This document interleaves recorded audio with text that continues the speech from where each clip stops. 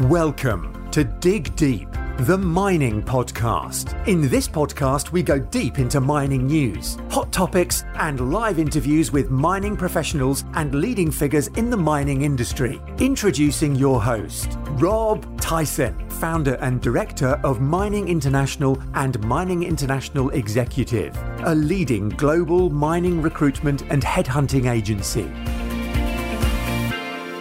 Mining community, welcome back to another episode of the Dig Deep, the mining podcast. And we have another returning guest today who appeared back in May 2020. So that's 3.5 years ago, which was episode 79.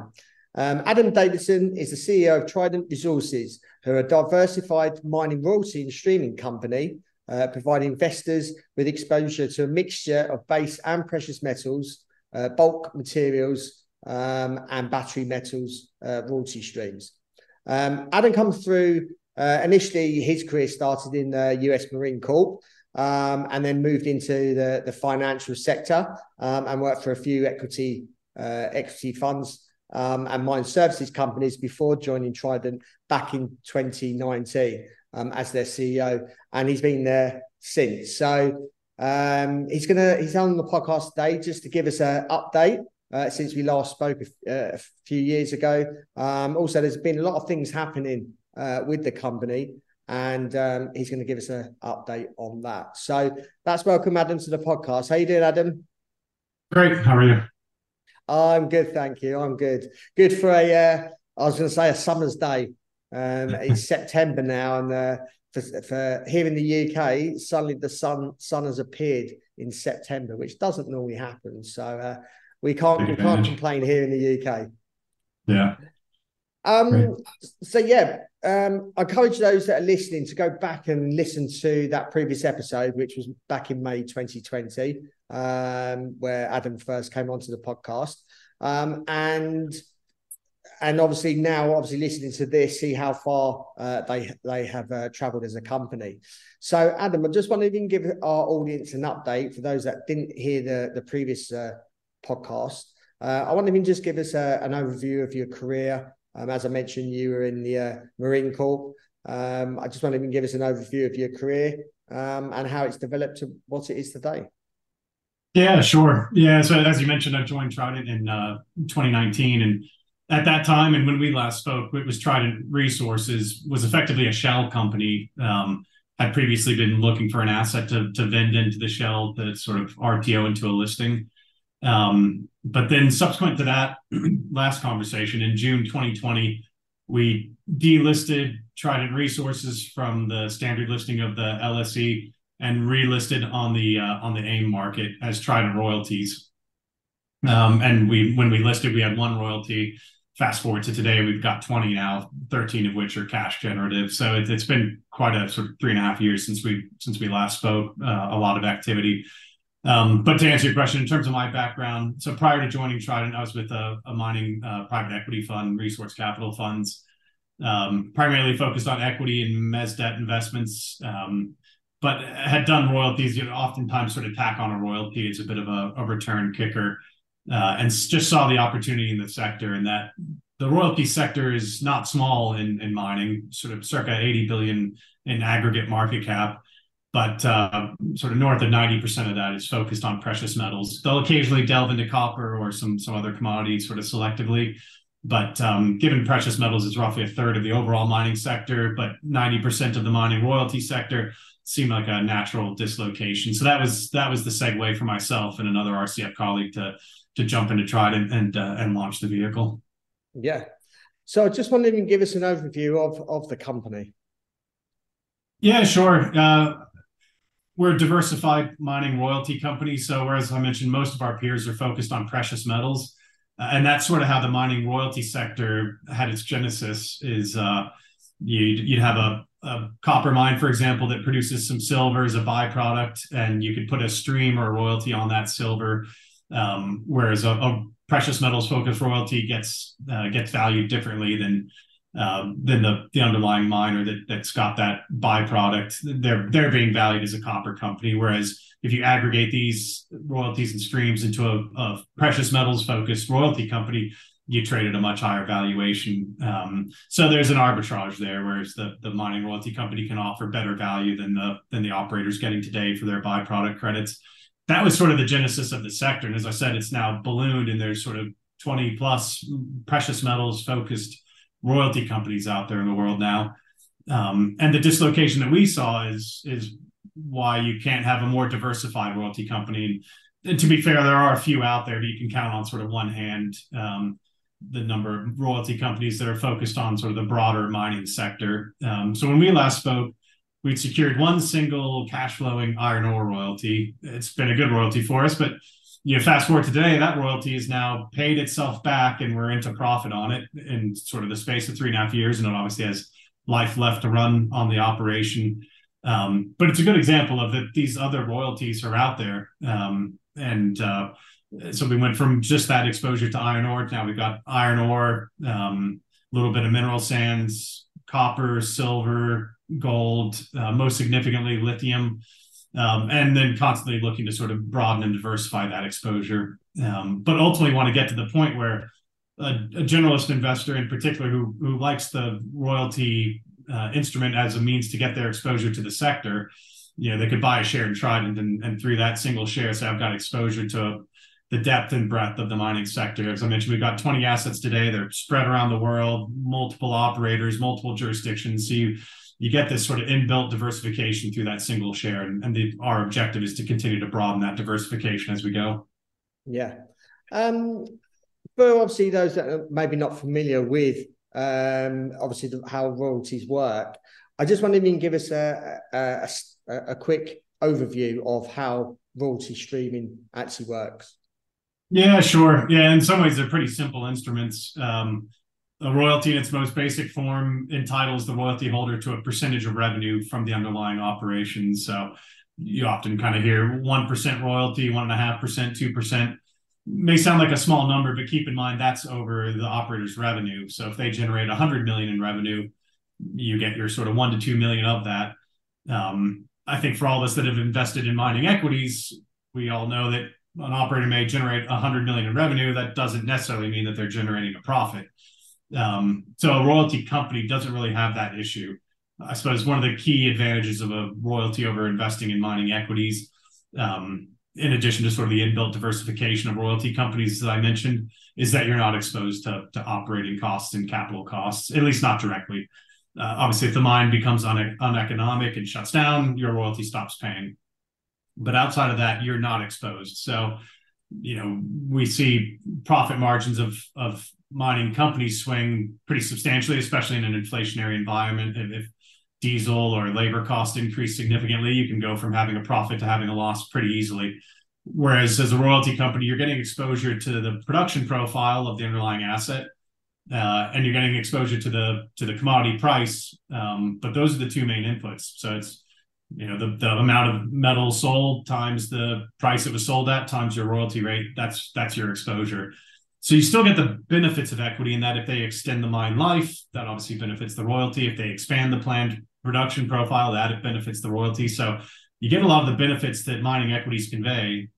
Otherwise, people would just buy ETFs of the metals themselves. They want that asset level growth and exposure. You get that from a royalty, but you're doing so from a much better hedged position in that you're only exposed to the top line of the P&L. Ultimately, you're not exposed to their costs. So if there's a big CapEx ticket to expand the plant, guess what? We get exposure to that increased plant expansion production profile. We don't have to pay for it, though. That comes out of effectively equities pockets because that CapEx is cash flow that would otherwise be returned to shareholders as dividends or in some other form. Yeah. Obviously, when we spoke 3 years ago, you mentioned you had one royalty, and now you've got over 20. I just wondered if you can just tell us a little bit about obviously the portfolio of royalties that you've got at the moment. Obviously, with exposure to precious metals and battery metals, etc. Yeah, sure. Yeah, I mean, it was always our objective to broaden and diversify the exposure within the portfolio. And actually, when you look at our deals just in this year alone, we sort of continued that trend. We did a small mineral sands transaction, which was a new commodity into the portfolio. We did a $8 million transaction on a near-term silver producing project. Silver was a new commodity within our portfolio. We've done a gold transaction. We did have gold in the portfolio, but this adds a new element to that. And then we've announced recently a new lithium transaction. And we have lithium in the portfolio as well, but this diversifies that lithium exposure. So that's really the name of the game at the end of the day for us, is to get good accretive royalties in the portfolio that have good line of sight to cash flow. Obviously, if something's cash flowing immediately at the time of acquisition, and we have done some of those deals, but they're harder to find good value if something is been paying for a number of quarters. The seller of the royalty is going to want to see the full value for that. So what we find our sweet spot is assets that are sort of 2 to 5 years from production. At that point in time, as your listeners would know, you usually have pretty good line of sight on permitting, although it may not be done yet completely. And you've got line of sight of what the project is actually going to look like in its final form. So there may still be some study work to do. And obviously there's financing of the project to be done. But you can sort of see what the tangible project will look like, and ergo for us, what the royalty cash flows will look like. Something that's earlier in exploration stage, you do want to have some of that exposure in your portfolio, but if it's something is sort of 5-10 years away from production, it just becomes a lot less tangible to investors. They want to see the nearness of cash flow, because ultimately where we want to get to is got 13 cash flowing assets today, 20 assets in total. We want to grow that number such that we're able to flow a pretty steady dividend from a diversified portfolio back to our shareholders. So we're still in capital deployment mode where we're building out that portfolio to be able to reach that point. But if you look at our website, we've got a lot of material in our corporate presentation. You can see the analyst projections of our revenue. You can see sort of when we start to hit that tipping point where the revenue is significant enough that we can start returning it to shareholders. Obviously, you mentioned you're globally. What jurisdictions are some of your projects in? And also, what stages are some of these assets in? Obviously, you mentioned there's 13 cash flowing. Is there certain stages that some of these are in more so than others? And obviously, like life and mines of some of these assets as well. Yeah, sure. Yeah, with regards to jurisdictional exposure, we flagged that over 60% of our NAV, our net asset value, is in the US, Australia, and Canada. So obviously good tier one jurisdictions. We want to keep that mix. Now, that said, we're open-minded with regards to jurisdictional exposure. We price in risk, obviously, with regards to certain jurisdictions. So we're seeking higher returns for something that's in Africa versus something that's in Australia, by way of example. And we don't want to get too overweighted with emerging markets. Our investors don't want us to be an emerging market style exposure. So we want to keep the proportionality largely along the lines of what we have today. With stage, I touched on a little bit. We've got the assets that are producing. When I look at our biggest NAV, our biggest asset on a NAV basis is sort of, depending on your view of lithium, is about 25-30% of our overall NAV. So a significant asset for us is the Thacker Pass lithium project in Nevada. And I use this one as an example because it's kind of the ideal deal for us. We acquired it in March 2021. At that point in time, the pre-feas had been published. The feasibility study was not yet published, but it was a very advanced project. And right before we acquired the royalty, the operator, Lithium Americas, had gotten the final federal permit to go into construction, and then raised $400 million towards construction. So when we acquired the royalty from a third party, we did so with the knowledge that the permit would be challenged, as they often are in the US. But you fast forward to today, it's now run through that cycle. The permit's been upheld through multiple appeals. It's now final. They're in construction. We've seen some material events. General Motors investing $650 million into the project to get the offtake for domestic battery production. It's grown into a really tier one royalty in a tier one jurisdiction. And it's done what we want it to do as a royalty holder, in the sense that as they've moved from pre-feasibility to feasibility study, they also increased the planned production profile by a third. So that bumped our base case IRR for the deal from sort of mid-teens on a post-tax basis to sort of north of 20%. And then, of course, lithium has also progressed in that time. We were pricing in $12,000 per ton long-term lithium. Consensus is now north of $20,000 a ton. So again, bumps up our IRR. And that asset's got a 40-year life, once fully ramped up, 80,000 tons a year. anecdotally, if you took the spot lithium price today and the project at full production, it'd be paying circa $35 million a year to Trident, and as I said, for multiple decades. So that's the kind of asset we want to find, and that's the kind of pathway that really unlocks some value. So you undoubtedly take some risk earlier on. Permitting was not guaranteed to clear all the appeals. We didn't know that General Motors was going to be jumping into the project and become the largest automaker to get involved directly in battery minerals. But the project's progressed such that now that royalty is worth substantially more than what we originally paid for it. And when it's meant for first production in the second half of 2026, so you can see when that cash flow eventuates, as I said, it underpins the ability to start flowing that back to shareholders in the form of a meaningful dividend. As your projects obviously globally, how do you analyze each project that comes across your desk? Is there a particular formula that you use, or is there certain characteristics that you look at each project before then deciding to move forward? Yeah, there's probably no secret sauce here. It's not dissimilar from our days in private equity, and I haven't really mentioned the management team at Trident, but all of us have either mining, banking, or private equity backgrounds. So I've been doing this for a while. In some respects, royalties are a little bit easier. You want to make sure that the project is economic, but whereas an equity holder, you need to drill down into sort of the specifics on CapEx and diesel assumptions and everything else. From our perspective, we're less worried about that because we're not trying to analyze the sort of ultimate profit margin. We need to make sure that the asset's defensive enough that it can survive the inevitable cycles in mining. But if it's an asset that's robust enough that it will be economic through all cycles, then happy to layer a royalty in over top of that, and you'll get that sort of long life of mine exposure.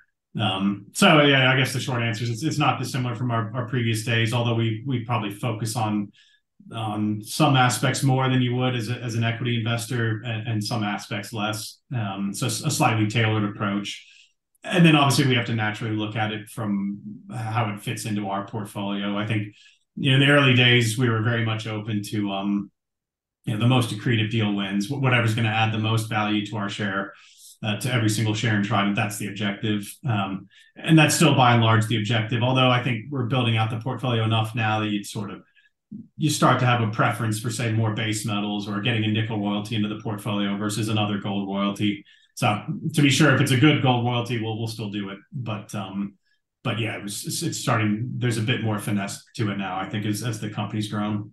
Yeah, and are you focusing on any particular commodities at the moment and moving forward? Yeah, I suppose it's always been the case that with so many gold royalty companies out there, we're opportunistic when it comes to gold royalties, but it's not, I wouldn't say, the core focus. Really, base and battery metals are where we see the most opportunity in the sector, just given it's less competitive from a royalty perspective. This is probably highlighted. We actually sold some royalties earlier this year, which is pretty unusual for a royalty company. You tend to want to build your portfolio and keep expanding it, but in this case, we sold some exploration stage gold royalties to Franco-Nevada, which is the big player in the sector, 30 billion market cap, gold-focused royalty company. From our perspective, we bought these royalties for about $6.25 million 2 years ago, and then we sold them for up to $15.5 million. 14.3 of that was paid in Q2 of this year, and then the rest is sort of linked to production timing on one of the royalties. But yeah, so that was a 2.5 times return on our deployed capital.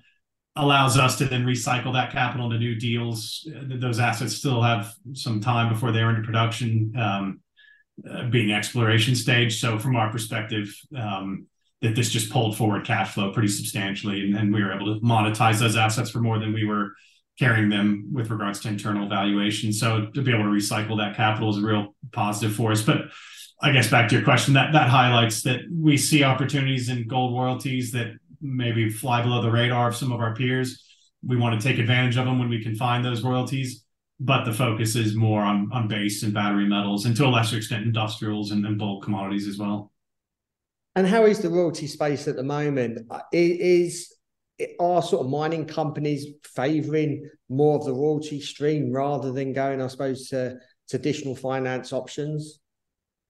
Yeah, they are. I mean, it's not dissimilar, again, from our private equity days, in that there's kind of a good time to deploy capital when markets are soft. when markets are overheated, the mining companies can go out there and just raise capital in the equity markets at sort of all-time high share prices. So the opportunity for us to deploy capital then lessens. And I think at the moment we're sort of in that former scenario where most mining companies, markets are soft, their share prices are off from where they maybe last raised equity, so they're not eager to go out there and raise below where they last raised capital at. And yet they still need to move their projects forward. They can't sort of sit on their hands. Over time, they've seen sort of their treasury start to whittle away as they've been using cash on their projects. So now we find that parties that previously maybe weren't particularly receptive to a royalty, because the royalty gets put over their property, it's there in perpetuity, it doesn't go away, it can't be diluted down.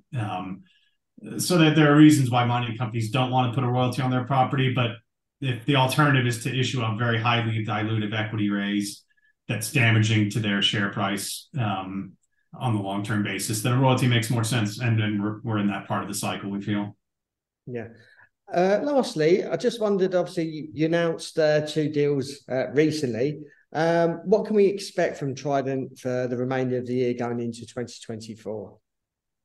Yeah, as I alluded to, so we announced 2 deals, one in August and one in early September, and our more recent one before that was in May. So we've hit quite a stride in terms of announcing new transactions, and I suppose I'd guide people to keep an eye on us because we're continuing to work pretty diligently and on some other pretty attractive transactions.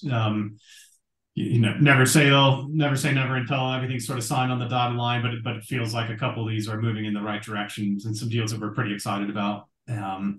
Another work stream for us is lowering our cost of capital. One of the benefits of royalty companies is they're just very leverageable vehicles. From a bank lender's perspective, you can lend to a mining company. A mining company with our sort of similar market cap would maybe have 1 mine in operation, or maybe just a development project. So you're exposed to single asset risk if you're the lender. A wall failure and suddenly your debt's in trouble. Whereas with a royalty company, a dozen plus cash flowing assets and exposure all over the world, multiple commodities, it's just a very leverageable style instrument. Layer on top of that the fact that we don't operate these mines. We've got a team of 5 people. Royalty companies love to crow about their revenue per head count relative to mining companies, because even Franco-Nevada, I think, has less than 50 people, 30 billion market cap. These are financial instruments that we diligence, we acquire them, then they sit in the portfolio. You monitor them, you audit them from time to time, but we're not operating the mine. So I say all that because lowering our cost of capital is a key to this business as well. And that's where we can steal a page out of the playbook of our gold-focused peers. And that is, you broaden and diversify your asset base. Obviously, lenders will lower their cost of capital. And we've seen that ourselves. Our very first facility was 10% plus LIBOR. Then we got a facility with Macquarie Bank that was 7.75. It's subsequently lowered to 5.75. And a continual work in progress. Ultimately, where we'd like to get to is a revolver, which you see a lot of the other royalty companies that are a touch larger than us have, whereby you can draw down on the facility to make an acquisition, sort of pay it back from cash flow, and repeat that process. So you're reducing the number of times you need to go to equity investors, and then we suffer share dilution as we do equity raises. So that's also a key work stream for us, in addition, obviously, the deals, which are an ever-present work stream. Adam, thank you for your time. Really appreciate you give us an update on Trident. Obviously, when we last spoke, you had one royalty, and obviously now you got 20 plus. So obviously wish you well for the remainder of the year going into next year, and perhaps come onto the podcast in say later next year, where you might have a few more royalties in the portfolio. Yep, absolutely. Thanks, Rob. Yeah, no worries. Thank you for listening. Sorry, I forgot to ask. If anyone wants to follow you, how can they find you? What social media platforms and channels are you on? Yeah, so we're active on Twitter and LinkedIn, and we post pretty regularly with regards to updates. As you can imagine, with a big portfolio of assets, there's a lot of kind of organic growth within the portfolio, so we're kind of constantly flagging that. And then I'd encourage people to go to our website, tridentroyalties.com. You can sign up for any updates. We don't we don't spam anybody. We don't put out updates sort of every week. So when we put something out, we try to make sure it's meaningful. So I'd encourage people to sign up for the newsletter. Yeah, we can include that information in the show notes accompanying this. So easy access to people that listen to the podcast. So all the best for the remainder of the year and in going into next year, Adam. Thank you for listening. Hope you enjoyed that. Please keep sharing these episodes. Like I say, always not just people within our mining industry, but people outside of the mining industry. It's important that we strengthen the brand of mining by showcasing some of the companies and some of the guests that I have on the show to people outside of the mining industry, so they get to understand what mining is about and the value that it adds to our society. So appreciate your continued support, and until next time, happy mining. Thank you for listening. Remember to reach out to Rob via the show notes and be sure to subscribe and leave a review. Until next time, happy mining, helping each other to improve the mining industry.